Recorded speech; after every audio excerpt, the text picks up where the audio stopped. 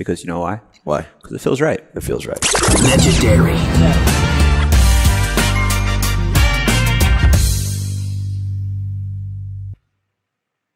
Andrea always has an agenda, Rob. She always does. She's prepared even when she's not prepared. This is perfect because we're definitely not prepared.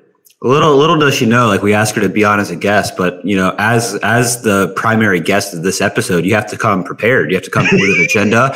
You have to come with an itinerary. So what are we covering first, Andrea? Atlanta Open. Okay. Look, she's ready. She's ready. Yeah, she's prepared. I thought I'd ruffle her feathers and no hesitation. Well, Andrea, you're not in that tournament though, are you?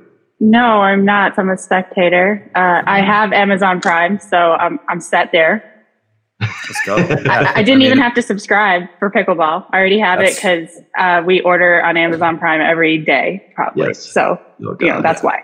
The amount of packages and recycling when you have a child, or you don't have a child and you just like getting packages and ordering things is pretty insane. And I'm in the same boat as we speak. We'll get back to Amazon Prime in a second. But I just got to say, Adam, that fade looks fresh, bro. Oh, yeah. So we had baby pictures yesterday. Oh, yeah. There we go. Shaved my neck and I got a haircut. I was getting a little scraggly. She said, we just got to put in a 2-hour session and I won't really bother you with pictures for quite some time. So I just kind of went for it and here we are. Yeah. I mean, I usually miss your neck beard when it's gone, but I think you look pretty good. Right. Pivoting off that, like, which neck beard's better, Adam's or Dylan's? Oh, Dylan's got a strong neck beard. That's a very good point, Andrea. And I have to say Dylan's. Just because so we're talking about Dylan Frazier with the neck beard? Oh, yes. Yeah. Okay. Yes. Okay. So his is a little splotchy. It was funny because we were, it was me and Pat Smith and him and JW. And it was like, I'm the older version of JW because I'm very hairy, and Pat Smith is the version of Dylan because they're both smooth. They have no hair, so it's pretty funny. There's some of my favorites is when you're like when you just haven't had a haircut in a long time either, and it's like getting really like kind of scraggly like right here, and under my glasses. Your front neck beard almost connects with your back hairline that's just like overgrown. Hey, you don't have to worry about that, Andrea, but these are man problems, real man problems. Okay. These are, Corinne loves it too when it almost connects. I was like, what is more manly than having hair from the top of your head to the bottom of your feet? I mean, that all the way down, one consecutive line. If that doesn't scream man, I don't know what does. But anyway, moving on. Not moving on quite yet, Adam. Okay, please. So I'm in Atlanta. So Kohler, I'm at an Airbnb. Kohler's staying here, and your name came up this morning because he walks out slowly, of course, like with his Frommeth shorts on, no shirt on, and he just kind of like, I'm sitting at this table. He kind of like looks over at me, like as he goes to get his laundry. Goes, Stone would really like to see me right now because he'd like to see my sweater right now. God. This is. I was like, there's nothing he likes more than your sweater, AJ, which is just his chest hair. If it's just you guys are wondering, I'm very heterosexual, but there's just something about a nice fur bird that it stands like 2 inches off of his body. It's just so manly. Like how do you? I mean, AJ's a man. That's just what it is. Yeah, it's a solid base layer. Solid base layer. Well, we could put him in the frozen tundra. He'd be fine.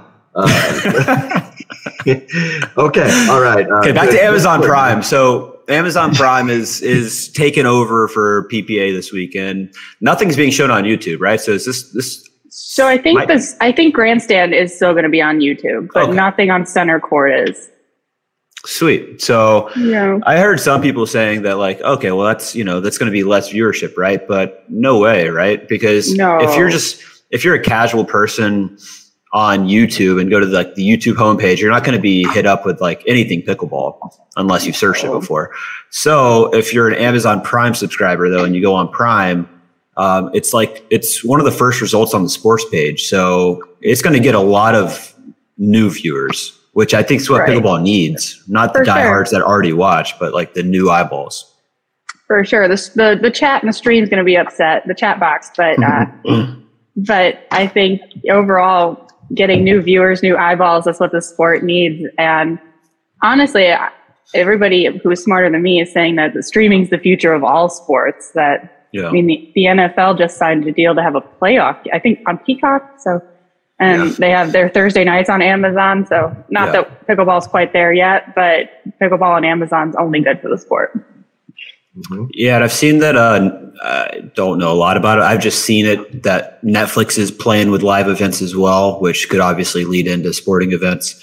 So it does seem like streaming's the future. And I've always kind of wondered, like, why are we like so pumped on like these random TV network deals that we're having to pay for, and a lot of the times where that's not even where a lot of the viewership is going to come from moving forward.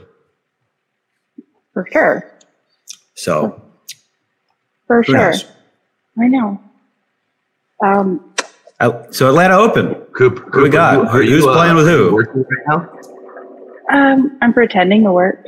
I've been hurt, so I've actually done a lot of lawyering over the last month. Like really way too much, but I've gotten a lot done.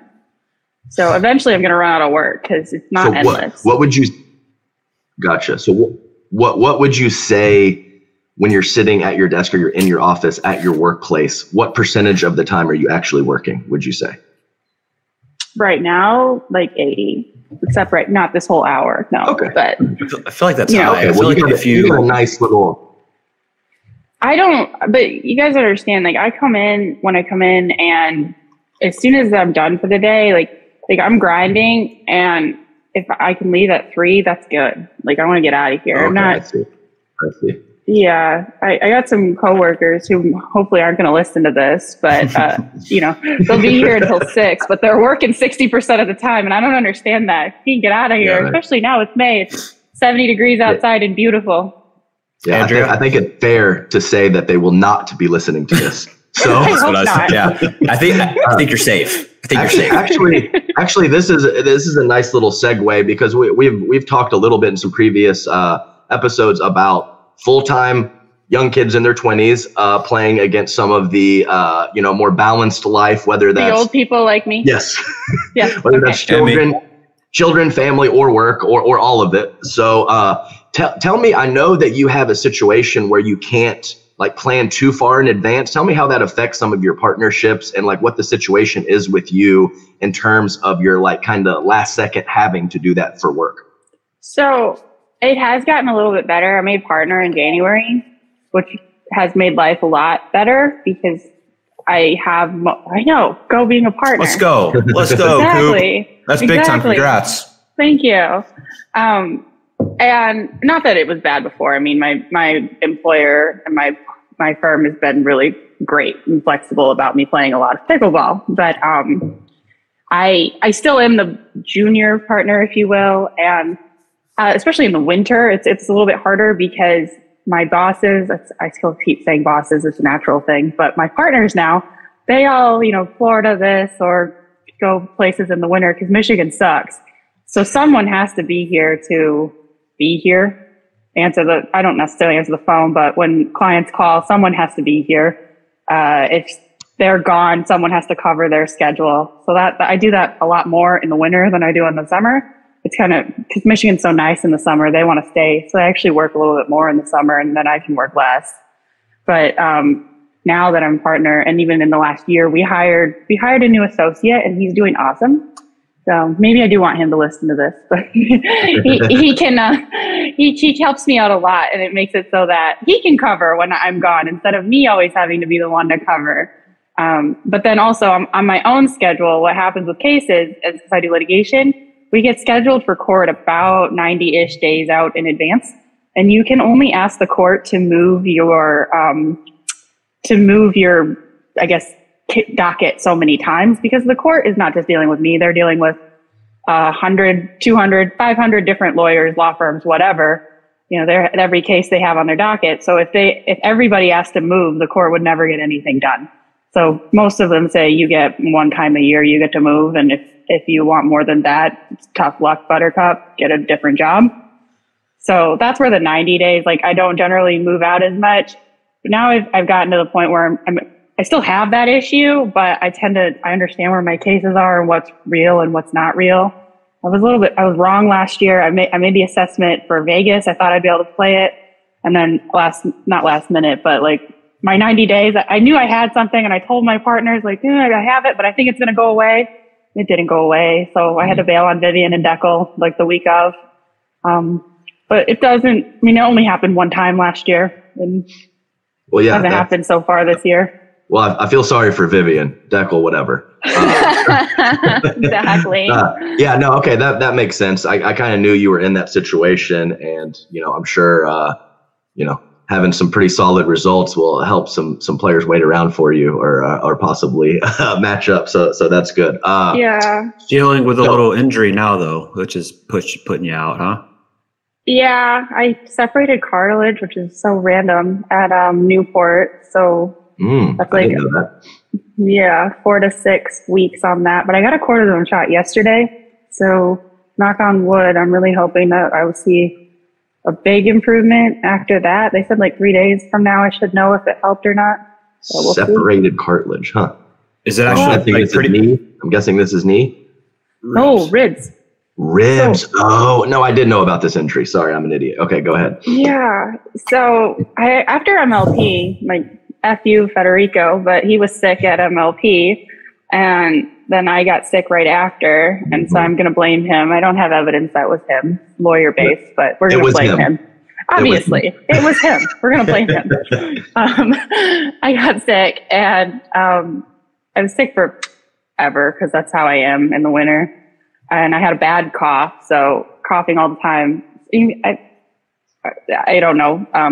Was already maybe weak in the ribs. That's what I'm thinking. Because how do you separate cartilage hitting a forehand return of serve? Because really, that's what it was. Okay, so it wasn't like gradual. It happened. You felt it at one specific time.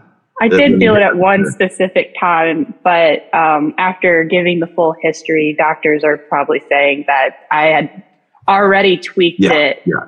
Because of the coughing, and then apparently I have a vicious forehand return of serve. Actually, I've seen it. You have a lot of shots that are vicious. I would not say your serve and return are those two shots. So neither would I.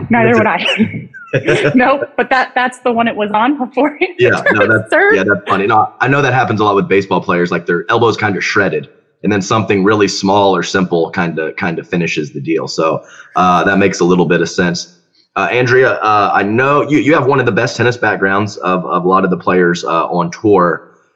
I like to ask because I was very middling at tennis, and I had a big time love-hate relationship with tennis growing up. Sure. So someone like you, even higher level, tell me about your kind of relationship with tennis as you were growing up. So under 18, it's all I knew. I mean, I think I did love it. I don't know. And it would never have occurred to me that I wasn't going to play. How about that? Yeah. It probably wasn't, once I got to college, I loved playing on a team. I loved the team part of it, but I had no ambitions to play tennis at all after school. I knew I was going to be done. So I think I don't hate it. MLP beast. Pardon? That's why you're an MLP beast. Team format. Maybe. Yeah, I love the team format. It's great. And for sure, the MLP format reminds me of college tennis. For sure. Yeah. No, totally agree. It's, nothing else like it. Great slogan. There you go. Great slogan. Solid plug. Yeah, it is. Yeah. It is. That makes a lot of sense. I always think it's very interesting because there's, people that just love it all the way through, and people who every other year are wanting to quit, and all different kinds of stuff with tennis. Those individual sports are pretty tough on you mentally. I totally agree. And I mean, I think it's only natural though, that as pro pickleball gets more and more money and bigger, that type of feeling is going to creep in even to people playing pickleball. I think it's unavoidable, especially as you have people. I don't know Anna Leigh at all, but she's only played pickleball her whole life. So as you have more Anna Leighs, and we're never probably going to have another Anna Leigh, but children who start pickleball as children and then play it all the time, and it's their life.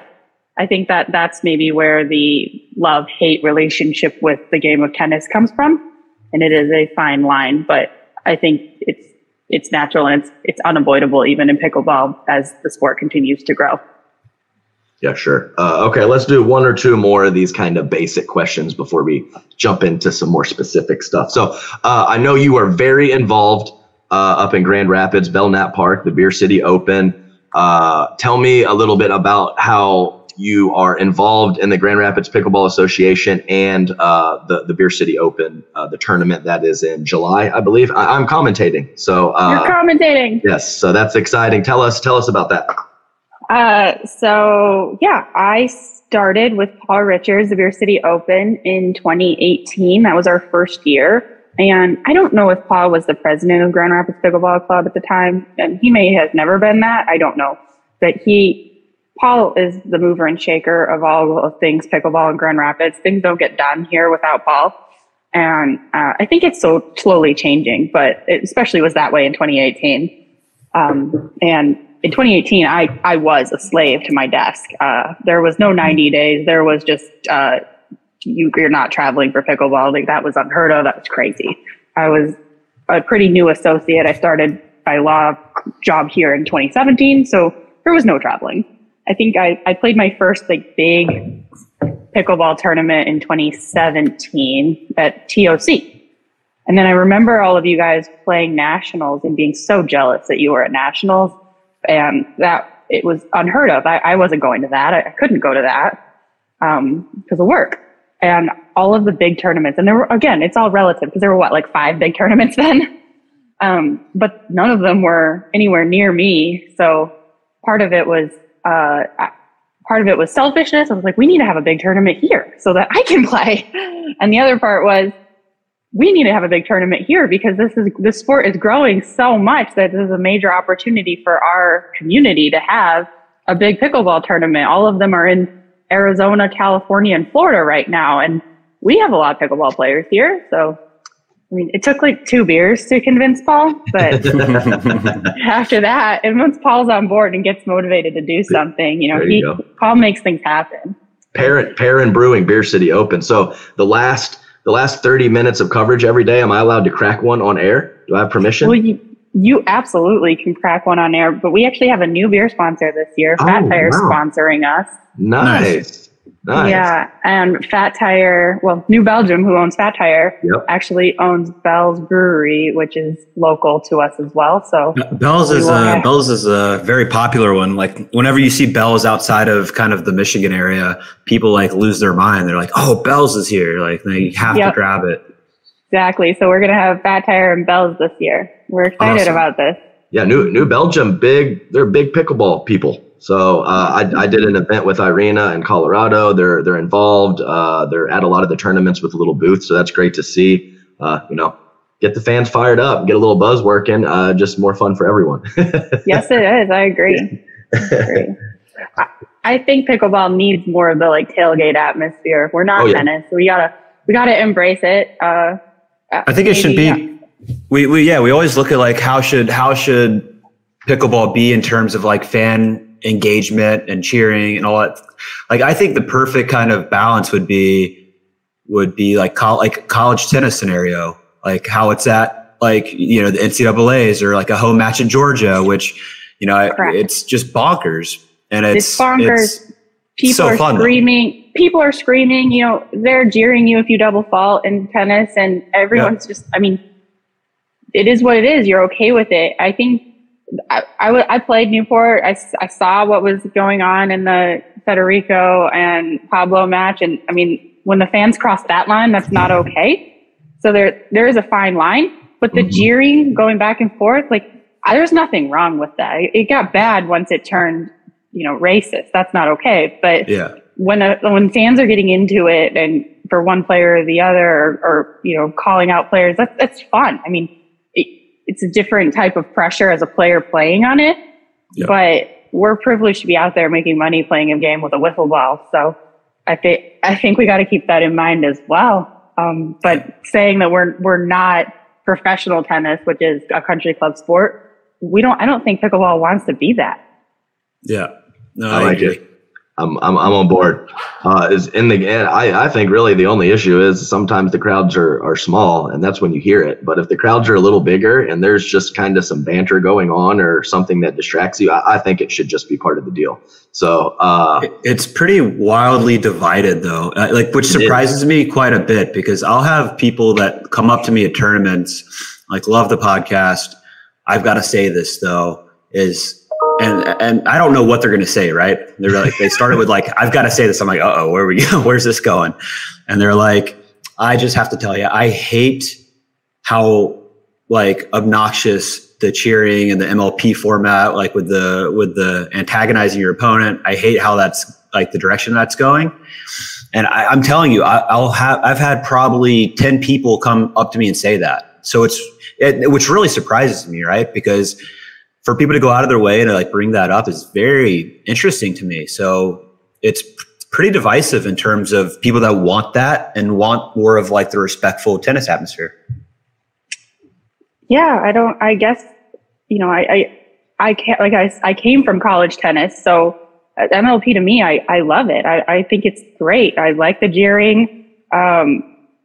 Maybe I've been a spectator the last month. So when this was an MLP, but I mean, I was watching it live and I about like hit the floor when Jack Sock on Diamo's Julian. It was fantastic. It was so good. It was so good. So, and it's just fun for him. Like, it's just like, it's not actually like, you know, he's not, it's just like he even said it. He like, this is what I like about pickleball is that the court's ball and you can banter and you can trash talk. And he's like, it's just on court, right? We get off court and it's whatever, but it just makes it fun. For sure. It's so much fun. I mean, I'm not like awesome at bantering, but we played at MLP. It was in the round robin. I think it was like point number 1 in our mix. And Etta and I dinged cross court for like at least 20 years. That's what it seemed like. The point was so long, and Ben and Federico could have dropped their paddle and left the court. And after the point was over, I was just like, Etta, you know, we got to mix this up. I'm not going to last for a game to 21 dinking this long. Yeah. And she just looked at me and I'm like, oh, my bad. Maybe I can't do that with Etta. But if you said that to like me in the middle of a game, I'd be like, oh, I didn't expect that from Andrea. Maybe that was you probably just took her by surprise. It could have been, but like, yeah, great. It wasn't even bad. But like, that's what MLP is fun. Yeah. Hey guys, so I just, sorry, Robert, I want to jump in. This is off topic. But we have a new MLP bet between Richie Twazin and Tim Parks. So the bet is myself and Tim Parks versus Jesse Irvin and Richie Twazin, 1 game MLP format, $50,000. Oh my! So I heard about this.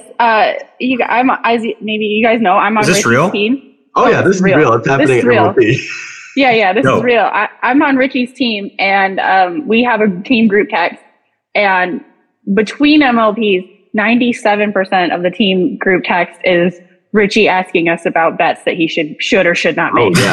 Oh yeah. Dude, Tim and Richie are going at it. It's hilarious. Yeah. Oh, I believe it. It's like, you know, like they'll say a number casually, and I'm like, you know, like it doesn't matter. Is it 50? You know, $50 times 10, or who's better between Tim and Richie? Huh? Who's better between Tim and Richie? I think Richie's slightly better, and then my duper and Jesse's. I mean, I'm not playing in fat, but if someone's betting that kind of money, I'm at least gonna play a couple days before or something like that. He's gonna prepare. We're prepared for, you know, like 36 hours before and not eat pizza for 36 hours or something like that. But yeah, so it's like, I think it's like duper wise, it's relatively even. I think we have a slight edge. I think like Jesse was 5.6 and I was 6.1 or something like that. I don't really know. Sure. Yeah. So this is my Tim and Richie betting story from Daytona. Yes. Yeah. So after day 1, Tim and Richie had a Brasha sister bet.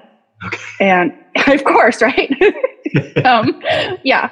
And I believe Tim played with Mary and Richie played with Maggie, because that would make sense, right? Because Mary was on Tim's team then. Yes, that's right. Yeah. And they only air quotes played for $2,000, but I guess it is an air quotes thing because, you know, now we're up to 50. I don't know how that escalated quickly. It escalated quickly. I mean, that's how I understood it. So, and I think it was another thing. It was a different MLP. And I'm just sitting there hanging out, and like Chuck Taylor walks up and he's just like, yeah, I just won $6,000 on the backcourts gambling. I was like, what the hell? Get me in on this. He's like, yeah, man, I made more than this whole tournament. I just played 2 games for 20 minutes, and here we go. So, I mean. So I didn't watch the duel of the Brasha sisters, but Maggie and Richie won. And the reason I know this is because later that evening at dinner, we had dinner with. Were you there, Adam? I don't even remember. At the Hard Rock, we had dinner at the Hard Rock. I don't think so. Okay. We had dinner at the Hard Rock, and Tim was there. And so Tim walks in, because we're already there. Tim walks in, and he just walks over to Maggie, who, if anybody knows, I mean, both Brasha sisters are the sweetest human beings ever. But he walks over to Maggie, and he just like drops $2,000 in cash right in front of her, and it makes it rain right to the table. I love these guys. I really love these guys. It's so good. Must be nice, right? Must be nice. Exactly. But anyway, that's how I learned that Maggie won. And yeah she's like, what am I gonna do with That'll get a crowd though. 50K. Yep. That'll get a crowd. Yeah. I mean, I think that's how I understood it on the text message, because the pros are the pro that wins gets $1,000 bonus. So whichever pro that wins gets it. So I'm free rolling. I'm not putting up any money, and if I win, I get $1,000. So feels like there you go. You've got nothing to lose. I hope Jesse misses some shots, because I think at this point our movement's probably pretty similar. So Jesse never misses, Adam. I know. Really never. That's worrisome. That's Adam's strength too. She misses counterattacks. She will miss the hard stuff. She much like myself does not have topspin on her ball. So sometimes it hits the back fence. That's just part of the deal. Yeah. Anyway, okay. so Andrea, I would say that you are probably one of the more in the mix people behind the scenes on the pickleball tour, in terms of just knowing what's going on with whatever PPA, this and that, the current events. Would you say that that's a true statement? I think it probably used to be, but no, I don't. Not now. I don't really know what's going on with the PPA at all. Andrea, I just don't know how I feel about that answer. I don't know if I believe you. Yeah. Yeah. I'm not so sure. I mean, what do you want to know? Because I don't think I know anything. You're just like Deckel. You're just like Deckel. You thrive on information. You need to have it, and you want to have it. And I kind of feel like you have a lot of it, actually. Maybe. I don't think I have any. I don't think I have any anymore. I think maybe prior to this year, maybe. Well, let's be more specific. Tell us what you think, because we have to talk about this. Tell us what you think about the paddle situation, how it's being tested, and that whole situation, and kind of what's happening moving forward with a couple little protocols in place, and probably more to come moving forward. Okay, that's fair. And no, I don't have any background information on that at all. I play with, what I play with that. I play with Paddle Tech. I don't think anyone's accusing me of playing with something that's laced. my paddle was made in 2018. Yeah, there you go. So me not being Paddle Tech anymore, I was for my whole career, and now recently going over to Selkirk, being a high-end content creator, pickleball personality. Are they coming out with a carbon fiber anytime soon? Do you know this? I don't know. I don't know. I've asked. I hope so, but I don't know. Gotcha. It's a sore subject. It's a sore subject, for sure. Yeah. Why is it a sore subject? You got to ask that. You got to ask it. Come on. I had to ask. I mean, because I hope, there's all these new paddles, and I want them to make a new paddle too. But I am not in charge, and they have the best female in the world who is kicking it with their paddle, and she's doing great with it. So does she play with the same paddle you play with? She does not. She plays with the Bantam TS5. And you don't like that one? It's just a little different. Yeah. How about this? If you went to the Paddletech headquarters, which is in Michigan, pretty close to you, and grabbed a Bantam TS5, would it be the same as Annalise? I hope so. I think so. I mean, I have no information that it wouldn't be. How about that? There you go. All right. That's all we needed. We can move on now. Putting me on the spot.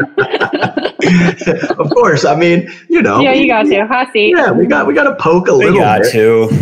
Yeah. You just do. Okay, you guys. Go ahead. Just wanted to see, okay, so that's Paddletech. Obviously, you can't say a lot around that, clearly. I mean, they're your sponsor. But in terms of the overall paddle landscape, what are your thoughts around current systems and processes for testing, for creating a fair playing field across the pros? So I'm glad that they're taking it seriously now. I think, it needs to improve. Right now they're doing from the quarters on, and they only have Carl. And I mean, Carl's great. I'm not saying one way or the other that he's not. It's fantastic that they are taking it seriously and they have somebody there from the quarters on. But it's also disingenuous to say that they're not playing, with these paddles in the round of 16 or in the round of 32. You get to the quarters with the paddle. I think, last one I played at was Newport, and when people brought their paddles up to be tested for the quarters, more paddles than Sarah's failed. How about that? But they just took them out before the quarters, so that means that they played with paddles that shouldn't have been playable prior to the quarters. Now I don't know who it was. I mean, I don't know which player it was or wasn't, but we know there were more than just her paddle.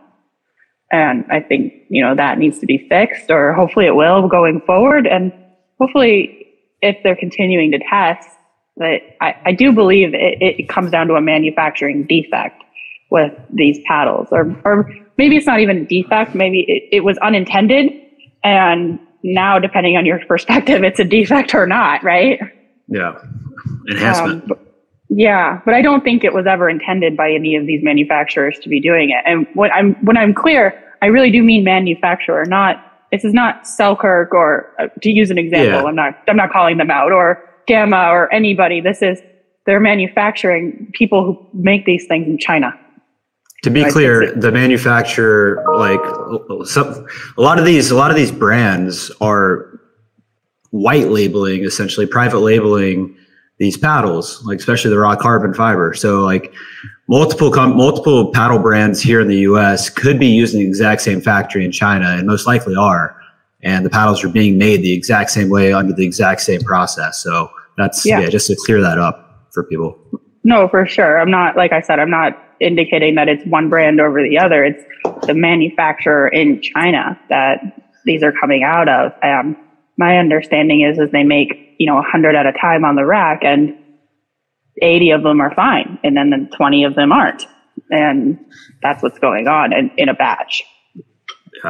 That's funny though. That's the natural, that's just people, sometimes with that natural reaction, be like, let's not even the playing field. I got to go get one. I got to get one. Exactly.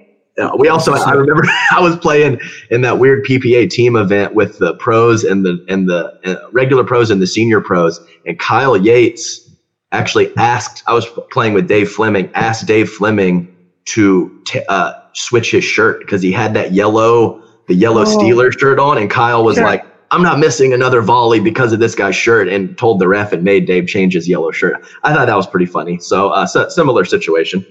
No, absolutely. And I texted Rob last night to ask if he could see when he played Andre. I haven't played Andre with his new paddle yet. And I don't know if I've ever played anyone with a yellow paddle, or what. I don't know if that's yellow or lime or whatever it looked like.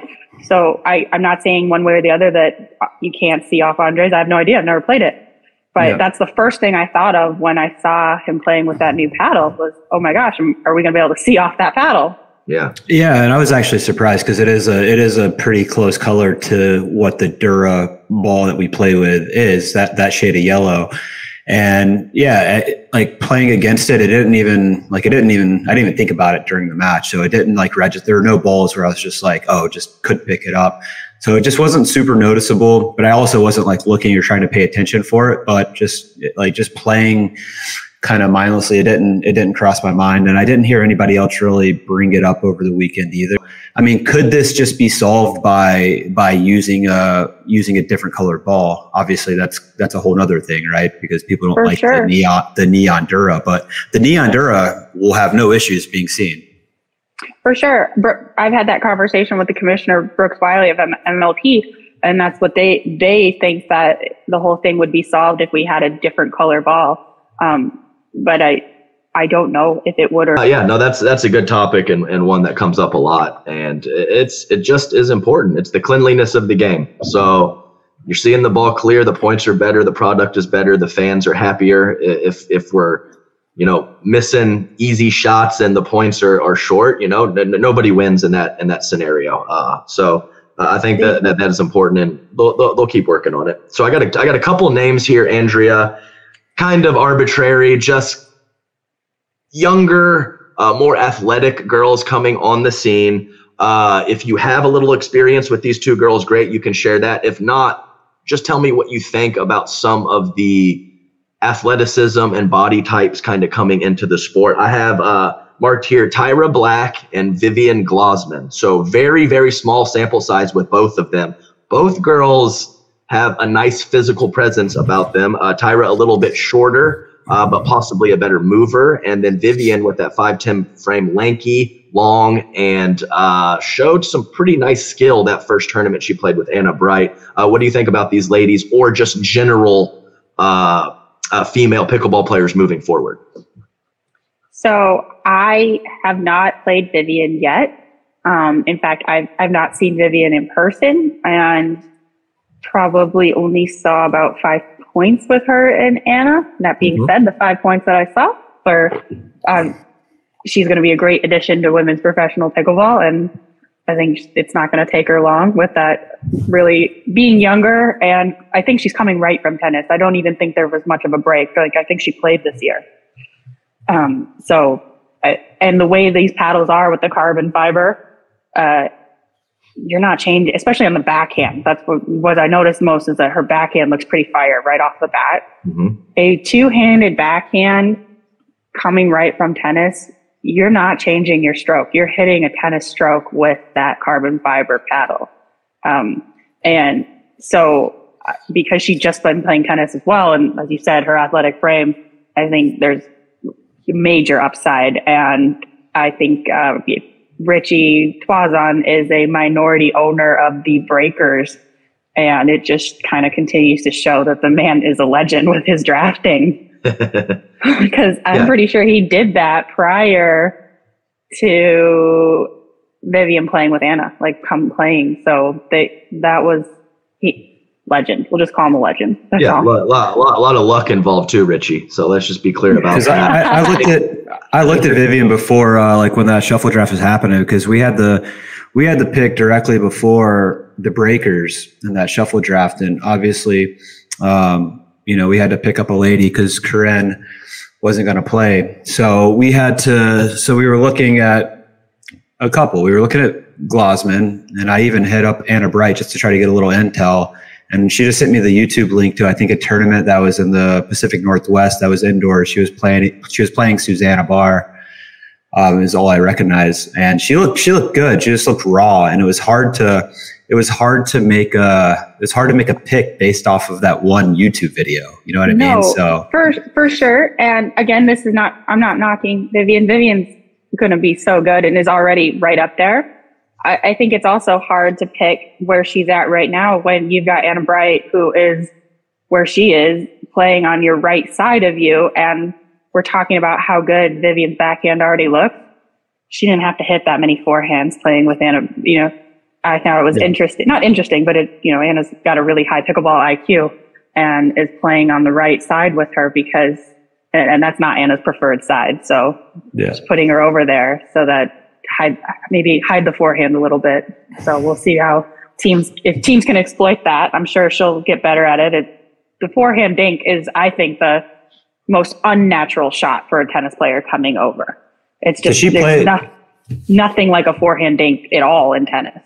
It's very true. The backhanding pretty easy if you like had a good slice in tennis, I think. Yeah. But you guys have never seen me play tennis. Forehanding supernatural. That's how I played. Yeah. Okay. Yeah. Got it. little scoop forehands is how Adam plays. Scooper. Yeah. Oh yeah. It's the same exact thing. You get me on the tennis court, it's the same thing. And then I played Tyra. I was gonna say I played Tyra at Newport, and that girl has some great hands on her. Her hand speed, her natural hand speed it's right up there, top 10 in pickleball right now. And I had never played her before. I hadn't even seen her play, but I know Anna plays with her down in Florida. I believe they probably practice together. And I think this shows the respect that Anna already has for her, because she said to me before the match, like, Andrea, we just got to go out and outdink Tyra. Like, don't get into hands battles with her. Don't speed it up. Like, we just got to go out and outdink her and play classic, boring pickleball. And that, I think that's a compliment to Tyra, because it is, she didn't, to show how much respect she already has for her defense, Tyra's defense, her countering ability, and her hand speed. That right off, we were just like, Anna's like, no, we're not getting into that. We're just going to dink her. Yeah, no, and that's true. And you mentioned it earlier, or somebody did, about they just got sent a YouTube clip. So, I mean, a YouTube clip. Now, granted, when you're playing someone that we know, Susanna Barr, that helps. Then if you're playing random people. But I would much rather have my little couple handfuls of people that I respect their opinion and have them tell me something, as opposed to watching a clip like that. Yeah, so I'm sure a lot of people were asking Anna about this girl, so she probably just sent the clip or whatever. But I have a couple people that they tell me something and I don't think much of it, and I have a couple people, if they tell me something, I pay big attention. So I agree. And I also got to say, I haven't seen this YouTube clip, but I can tell you from personal experience that Susanna Barr's made me look pretty silly as well many times. So I maybe seeing a YouTube clip of somebody, especially a tennis player,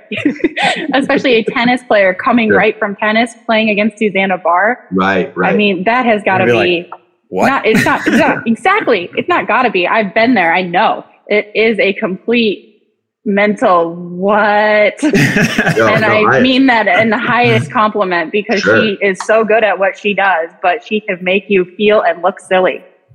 Yeah, definitely. And inside out, two-handed backhand. Scoop shovel. I mean, you're the dark horse, you're the net lord. I mean, you're a lot of things. So we say that. I saw them play about 5 or so points against Anna Leigh and Catherine. And I mean, number one, you're playing the best players in pickleball, one of the best teams. There's no pressure to go out there and play against them. Right. But also the way Anna Leigh is not gonna change the way she plays. She is see ball, hit ball hard, and play how she plays. And if coming from tennis, she's going to be really good at countering right off the bat. And I don't think Anna Leigh's going to say, well, this girl's good at countering, or maybe I need to change how, because she doesn't have to. She's going to just be as good as she already is. So I think maybe that's also, you're going to get the best highlights that you can get. So sorry, Rob, you didn't have those 5-point highlight YouTube video to see beforehand. I know. But I don't think there's going to be too many people in Challenger League or Premier League playing the way Anna Leigh plays. It's just, right, exactly. Yeah. And I'm pretty stoked. We got Martina Frantova is who we picked up, and she's playing really well too. She's getting some good wins, and I think she's gonna be an up and comer to watch too. I have no doubt. I think she's Pablo's girlfriend, and special friend. We say special friend on here. They're special. Oh, sorry, my bad. Okay, but I was gonna say, I think eventually or even now we're going to say Pablo is her special friend. So yeah, exactly. I agree with that. I'm tired of people saying Pablo's girlfriend, because she's good. She's good. She's good in her own She's very right, good. I met her in January when I got, first found out we were going to be on the BLQK's team.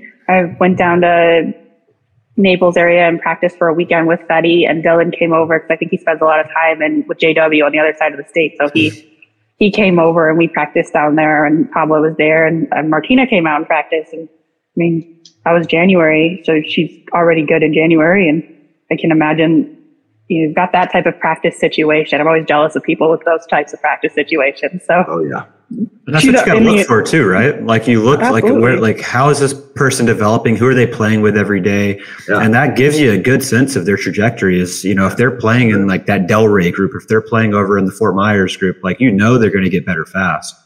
And they're obsessed. Absolutely. They're obsessed, especially Tyra. I don't know Vivian as well, but I hung out with Tyra briefly because she was on the Aces with Corinne. You're obsessed and you're 22. You're going to get better. Right. She's obsessed. And you play every tournament. And you play every coming tournament. Right from pro tennis and used to that, like playing. I bet she played tennis 4 or so hours a day, every day, up till like 6 months ago. So she's already used to being on a court like that. And now she's moving over, I imagine, to a sport that she actually wants to be on the court 4 to 6 hours a day. Yeah, right. Exactly. Yeah. So I think that's exactly right. But for me, it's, you know, obviously having a clip or having a little view of a player is better than nothing. Then it's my trusted core. But the number one for me is playing against them. So if I play against someone, even if it's briefly 5 or 10 minutes, get in a couple situations and I can actually see that ball coming at me, I feel like I get more information from that than anything. So, I played quite a bit before the MLP, this last MLP, and I'm going to do it again the days leading up. And I think it really tells you a lot about a player when you get up and match up against them on court. I agree. I think not just Tyra and Martina and now Vivian, but I think 6 months ago when we had our premier level draft, there was a real concern with where the state of women's professional pickleball. I'm in the camp that outside of the top 4 now in the Premier League, that it doesn't matter if you draft a guy or a girl. I think after your top 4 picks, because I think the top 4 picks are probably pretty clear. But beyond that, I think it's very open. I mean, you can look at it based on results wise. Like Lacey was the last female picked in the last Premier, and she's been to 2 PPA finals. Obviously her and Anna have had great results at MLP. Maggie and I did pretty well at the last MLP. Maggie and Mary just got 5th at the PPA in in North Carolina. They had some great wins. They obviously playing very well. And I think women's pickleball in general, it's anybody's day outside of whoever Annalise playing with. That's great. But then you're seeing different podiums and different pairings. It's not the same pairing. And that's only good for the sport. Whereas in the men, I'm not saying the men are the bad, men are great, but you've got those 3 established teams for the men. And then it's kind of open who's finishing 4th through whatever after that. Yep. So I think, and then going down into Challenger League, you've got for women with all these new women coming in. I think the argument is disingenuous to say that the women are are not there anymore in pro pickleball. I can't, Rob, you might know better. You might have a different opinion because I'm maybe not playing it as often, but I think the 96th woman and the 96th guy, they're pretty comparable now as far as the ability goes. It might look different because, there's different physical characteristics between men and women, but I think women's pickleball is getting pretty deep, and that's great for the sport. Yeah, I think the guys probably goes a little deeper, but if you're stopping at like that, if you're stopping at that 48th pick for male and female, like look, in this last shuffle draft, these 2 ladies weren't even, on challenger teams prior to this last event in San Clemente, where we picked up Martina Frantova, who's gotten great results at APP, like gotten good wins over really good players. And then you have Vivian Glosman, who obviously is coming up and going to be very good. Like those are the last 2 women in the challenger right now, and they're very good. So yeah, I totally agree. Like the challenger all the way through is much deeper than we anticipated, I think, coming into the year. Yeah. And if you even plop in a Paris or 1 or 2 other girls that we don't even know about yet, man, it just lengthens it even more. So I think that the first draft, it was a major factor and something to think about. And now I would say it's certainly something you need to think about, but not as, kind of catastrophic or terrible if you don't kind of get this pocket of girls that you want. The pocket behind them or the tier behind them, there's plenty to pick from there too. So it completely affects your your draft strategy when you have that depth. For sure. And I played Jeannie Arotina, who's not in Challenger League anymore in Newport. And I mean, she's a beast of a player. She's great. So awkward stuff, like awkward in a good way, like lots of limbs flying around and lots going on. So I agree. Again, I just think that shows the depth of where the women are at, because she's good and she's not even in it anymore. Right. Well, talking about depth, I saw yesterday, and you guys probably or may know more about this than I do, but I kind of like where my head was going when I saw this, is that BLQK has a minor league component now with the Pickler Cubs. And I don't know if that's going to be kind of like we see in pro baseball, where those players from the Pickler Cubs can kind of move up to BLQK. But I like that format in terms of having kind of a feeder system where, these players can develop on the minor league teams, then work their way up into Challenger and Premier. Is that how it's going to look?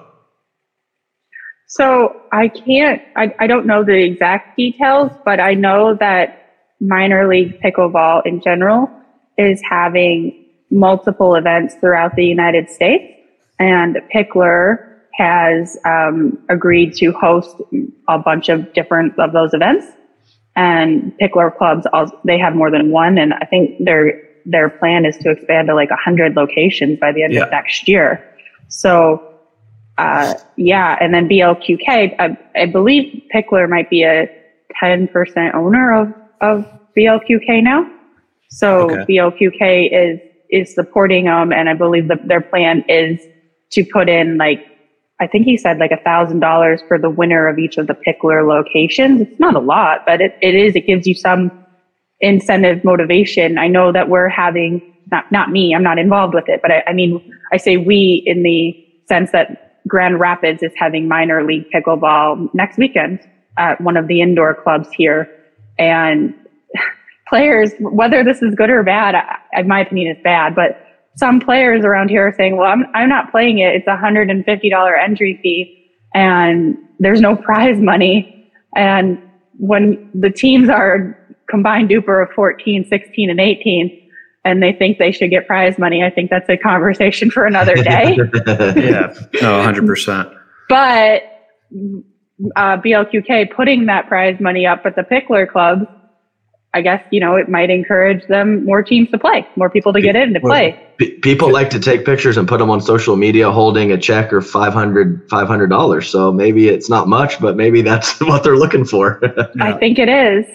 And just to be clear, so my understanding is that the Pickler owns a minor league pickleball team. So are minor league pickleball teams being bought? Because Pickler is a club, but the logo I said was Pickler Cubs, like little bears.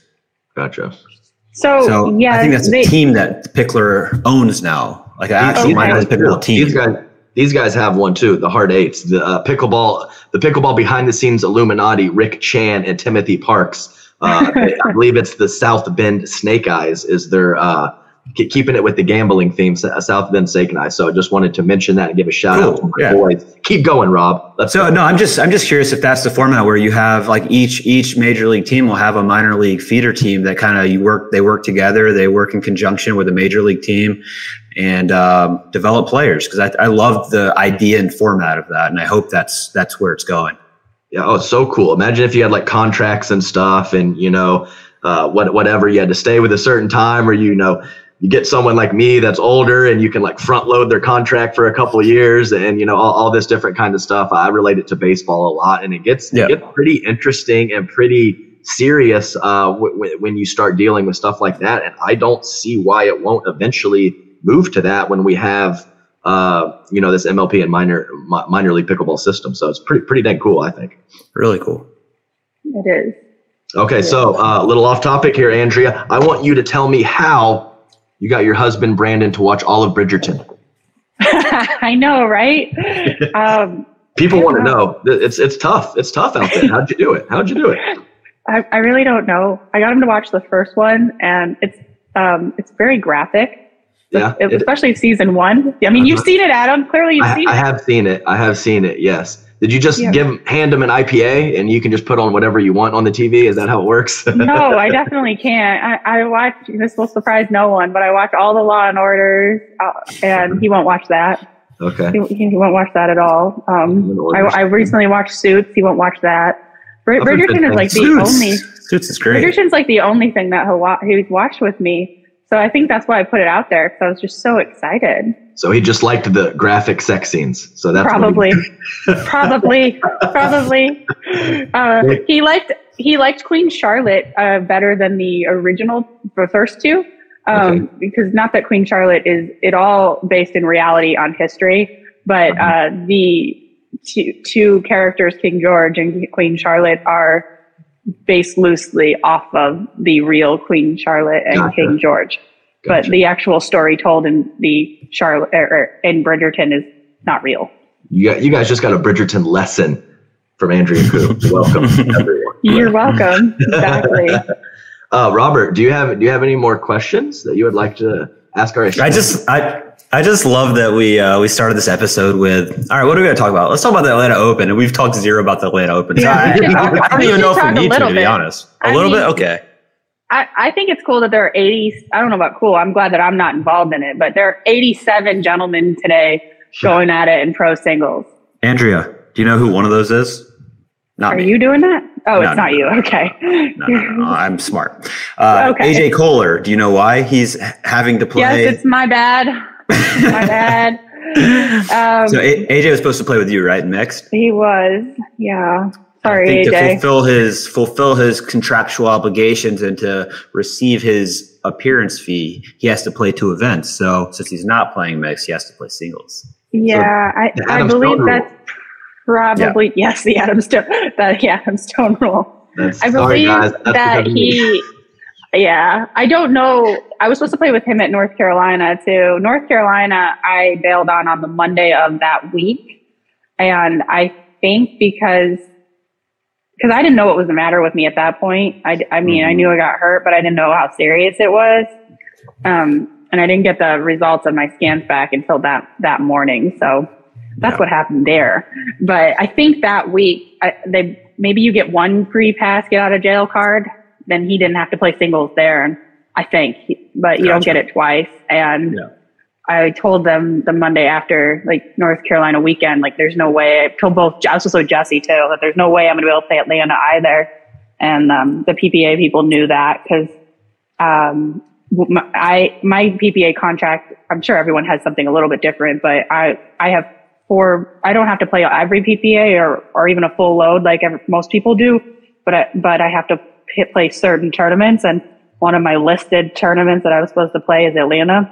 So I had to make sure that, I have a pretty good reason why I can't do it. But so I was talking to them about that. And so they definitely knew I wasn't going. So they probably thought, AJ, you have a few weeks, you can find a mixed partner, or you can get into the singles draw. That maybe there was no other get out of free jail card. He needs to play some singles because he's playing Connor Garnett first round last night. Oh, that's a rough draw. But I was like, he was like, you know what I'm going to do? I'm going to watch. He's like, Tyson crushed this guy in Red Rock. I'm just going to watch that match and channel my inner Tyson. Exactly. AJ. It's easy. And he's like, AJ. I'm like, just don't hit to his backhand, AJ. And AJ goes, but that's like my whole strategy in singles. I hit to the backhand and I come in. He's like, I don't know how to do anything else. I'm like, okay, AJ will be eating a hamburger or a hot dog at about 11 a.m. today. Let's be clear about that. He ain't moving through this draw, but it's okay, AJ. Get those touches. We need you in the Dream Breaker here in a couple weeks, buddy. Absolutely. So aren't you batting like 500 with AJ? I mean, you played 2 tournaments, 1 title. Is that true? Or you played more than that? No, we played 3 tournaments. So you're batting 333. That's not bad. No, it's not bad. I like playing with AJ. He's fun. He's a fun partner to play with, and I think some gentlemen maybe need that lesson that I don't understand. Some guys don't know that they seem to forget that they need a female partner to play mixed doubles. Oh yeah, that's true. That's true. Okay. Like there's no way around it. Yeah, Andrea, we played once together. You remember that? That was epic. Do you want to tell the story? I know you do. So that's why you're bringing it up. First we almost lost to Althoff. And then Althoff and Taylor Uhl, I remember it. And it was a pretty classic situation. I mean, I'm literally making about half the balls I hit. It's terrible. It's absolutely awful. We're almost losing, and then Matt Wright is like coming in to practice or warm up because he had a bye, and Althoff somehow has this crazy hands lob. It goes over Andrea's head. She goes back, throws up a lob back to Althoff. Althoff whiffs it, and it hits him on his head on match point to beat us. And Matt Wright's walking by, and he just goes, "Nice shot, Althoff," or something along those lines. He had no idea it was match point, and then we ended up, a couple of points later winning. I don't know who we ended up losing. I think we lost to a team we were kind of supposed to. I don't really remember besides that. But either way, I don't remember anything about that. I think it was like Lee and Kyle or something like that. Anyway, pretty classic stuff with Althoff and Matt Wright. And Matt's eyes got big, like when Althoff told him, that was match point. So it was pretty funny. Talking about Althoff in mixed doubles, I saw him in Cincinnati, and he's the senior pro guy now. He's the man. Yeah. So I was like talking to him about playing Championship Sunday, and he's just like, "Rob, look, I'm winning mixed doubles tournaments. Anything's possible." We're doing Moneyball. I'm trying to talk Rob into playing Beer City Open Moneyball. We're doing it on Tuesday of Beer City Open week. Do it. And I know we're doing it. You have to have a team duper of 11-9 or lower. So we could have some like all female teams. I don't know if we will, but it could happen. I know Anna Bright's trying to get in there, so I don't know who she's going to grab, but Althoff and I squeeze in. Like, he's like a 6.01 duper, and I'm a 5'8", so we're gold. We're gold. So I'm gonna play with Althoff unless he screws up and like improves his duper too much over the next 2 months. I hope he doesn't. Don't do that, Althoff. He doesn't lose matches, so he can't go down. He just doesn't lose. It would only be if he. So he's playing with the Gridster this weekend, and okay. We're talking about Atlanta, guys. Althoff is playing with the Gridster, and in the first round. They're playing Johnson Cola and Brendan Long. I feel like the PPA needs to put that on Amazon. On that one, anything could happen on that one. God, I want to watch that. I don't even want to play. The Griddler? Yeah. The Griddler. Oh, hell yeah. Oh, that's a good match. I want to watch that. It's a great match. You better hope Althoff's hands get hot. You can lose to that dude. I promise you. Oh, let me tell you. I was doing some warm up with him, and he's playing with the Onyx carbon fiber. Oh, he's never hit harder counters in my life. Like it's heavy for sure. Coming off his paddle.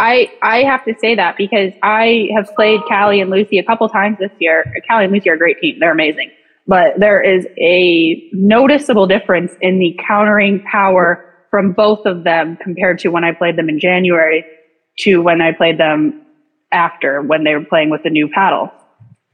So the paddle's just better. Like it's not illegal. 100%. It's just a better paddle. Yeah. And I practice with Althoff every now and then. It's the same thing. Like Althoff never had any countering power, and now he's a beast out there with it. It's popping off that paddle for sure. Yes, it is. So, that's why he's winning mixed doubles tournaments. PPA, get that on there. Get Gridster and Althoff against John Sincola and Brendan Long, first round matchup, men's doubles. Let's go. What do we think? Like, do we think this goes 3? Oh, I think it's very reasonable that it goes 3. We'll see what Griddler comes. If they attack Griddler's chest, they're going to be in trouble. So you don't do that. You can't go there. You got to dink to his forehand or his backhand or at his feet. all I know is one thing will be happening. Althoff will be hitting dinks from the midcourt. Oh God, that's so true. And he'll be screaming and chest. Can you chest bump the Griddler? I don't know if you can. I don't know if anyone can. If anyone can do it, Althoff can. Yeah, yes, he'll at least attempt it. Yeah, right. Griddlers just go with the flow. If Althoff goes in, Griddler's going to make it happen. He's going to make it happen. I promise you. All right. So we talked about the Atlanta Open. Yeah, there we go. Done. Everything on. Let's. Should we wrap it? Yeah, I think good wrap it. Let's let Coop. Do you have any shout outs, Coop, on your pickleball journey that have helped you along the way that you would like to throw a little love to? I mean, we can shout out my husband. He exists. He tolerates me doing this. Mm-hmm. His MO or prospect about it is, as long as I don't have to go, meaning him, he's like, go for it, babe. Go do it. I've seen him out there before. I know he's going to come to the BCO. He'll pop out there. Yeah, he lives there. He really likes to drink beer. So yeah, no, I respect that. Yeah. And then the only other one I think he went to, we all missed this one, was the Bobby Riggs tournament. He liked going to that one. Yeah. Oh, it's good spot. It's a good vibe in Bobby Riggs. Very chill. Good spot. Yeah. Members, everyone is definitely pretty even keeled. I like it. Yeah. And he's friends with Irina, which it's hard not to be friends with Irina, but he's friends with they like to drink beer together. No, that's what Irina said. That's what she said. She bonded with, it's Brandon, right? Yeah. Brandon. She bonded with Brandon, because they drank IPAs. That's a bond. It is. But yeah, Andrea, so it's probably it. But can I announce this to Adam, because I don't think he knows yet in terms of Beer City Open? Announce. Adam, on Thursday of Beer City Open, you and I are going to be in the booth together commentating singles. Oh my goodness, this is exciting. Okay, so I discussed earlier about popping a beer 30 minutes before we're done. How about 30 minutes after we start? How about that? I really don't care if you do, I'm not going to. But you have to nurse it. Yeah, no, for sure. Yeah. I'm going to do it at the very end of the day. I'm going to crack it right in my microphone, and I'm going to give a shout out to New Belgium Brewing, and it's going to be great. It's the Beer City Open. Come on. It is. Let's go. I'm pumped for Beer City. It's going to be a lot of fun. Yeah, I'm excited to see you guys there. Yeah, it'll be good stuff. How's old Bobby T doing? Bob Trout. He's doing great. He just got his golden ticket for nationals in the men's 4:0 plus. Bobby T killing it. Oh, I'll have one more Beer City Open story. So the first time I go, Maggie used to live close to Rob Cassidy, right? Yes. So I didn't really know Maggie, or Rob really much at all. So I got to the Beer City Open early, and Maggie had a birthday. So basically Maggie was kind of babysitting Rob because that's kind of what you do to Rob. He's a little, lost in life. And I can say that because I was there myself a few years ago. I'm a little bit more structured now. But anyway, so Maggie, she doesn't even know me. She's like, hey, I have a friend coming in town. Can you take Rob for the day? and I was just kind of like, okay, yeah, sure. So it was just hilarious though, because Rob, we're like, he's just all out of sorts. We play a little pickleball. I go and I get him a sandwich at Firehouse Subs, and we go back to the hotel room, and he just lays down for a nap. So it was just it was practice for parenting. That's right. It was just me taking care of Rob Cassidy for a day, and it was pretty good stuff. I didn't even know the guy.